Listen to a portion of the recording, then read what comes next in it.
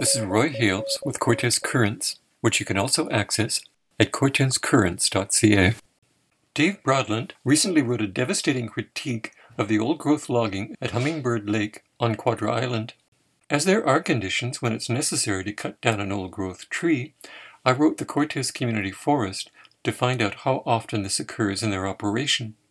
The first person to respond did not want to comment on the woodlot activities on Quadra, so I'm not going to reveal his name. However, he did write, quote, "The community forest doesn't cut down old-growth trees and also leaves the largest and oldest trees in each area where the operations take place," unquote.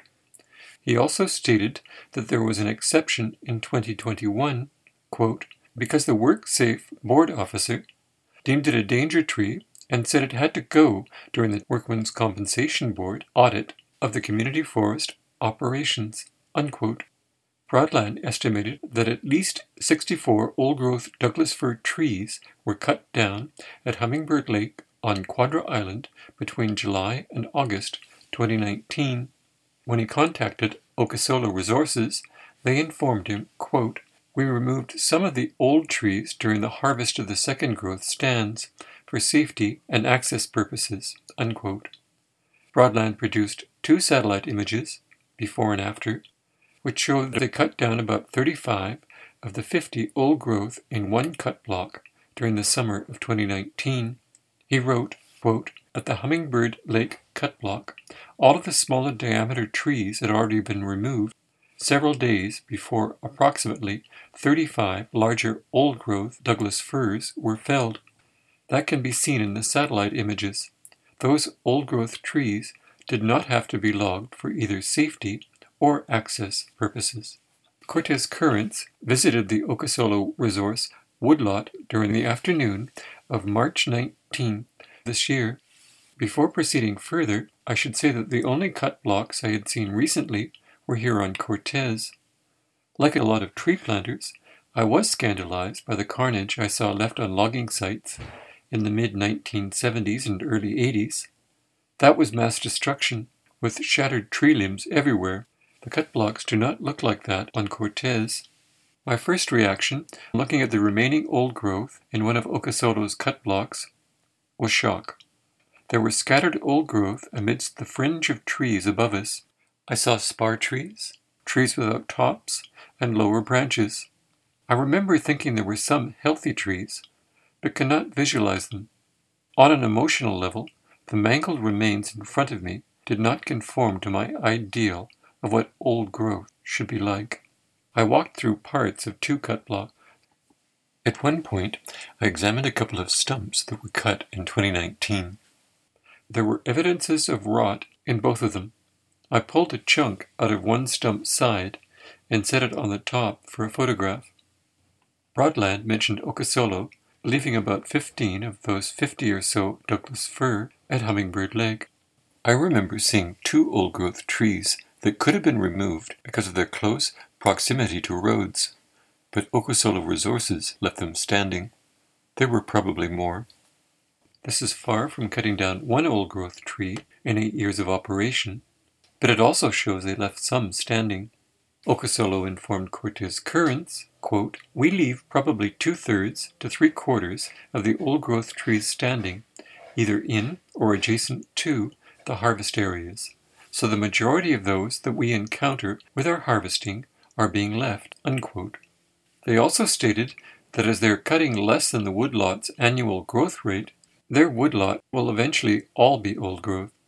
Bruce Ellingson, one of the principal thought leaders behind the Cortes Community Forest Cooperative, has repeatedly stated that he does not believe cutting more than 15 to 20% of the annual growth rate is sustainable. In June 2022, the Forest Practice Board released an investigation report into a complaint about Okasolo Resources. The woodlot holders were exonerated and praised for, quote, "setting aside all of the existing old-growth stands by designating them wildlife-free retention areas." David Broadland points out that the investigators didn't actually come to Quadra Island. They relied on information from Okasolo Resources. Chris Oman, The Forestry Practices Board's Director of Investigations told Broadland that 10 old-growth trees had been cut, quote, to build a road and for safety reasons, unquote.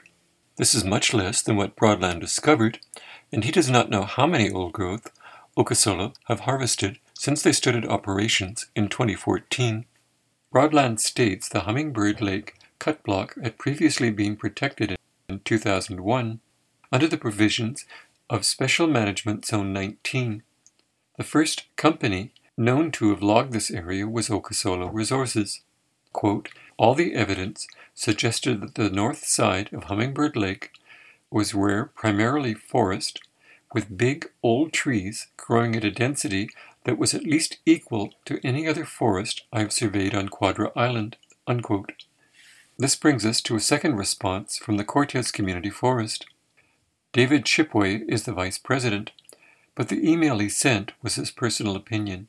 Quote, my comment on this particular situation is that I totally respect and support the detailed analysis that Dave Broadland has done for many years to try and hold both licensees and government ministries to their laboriously worded commitments.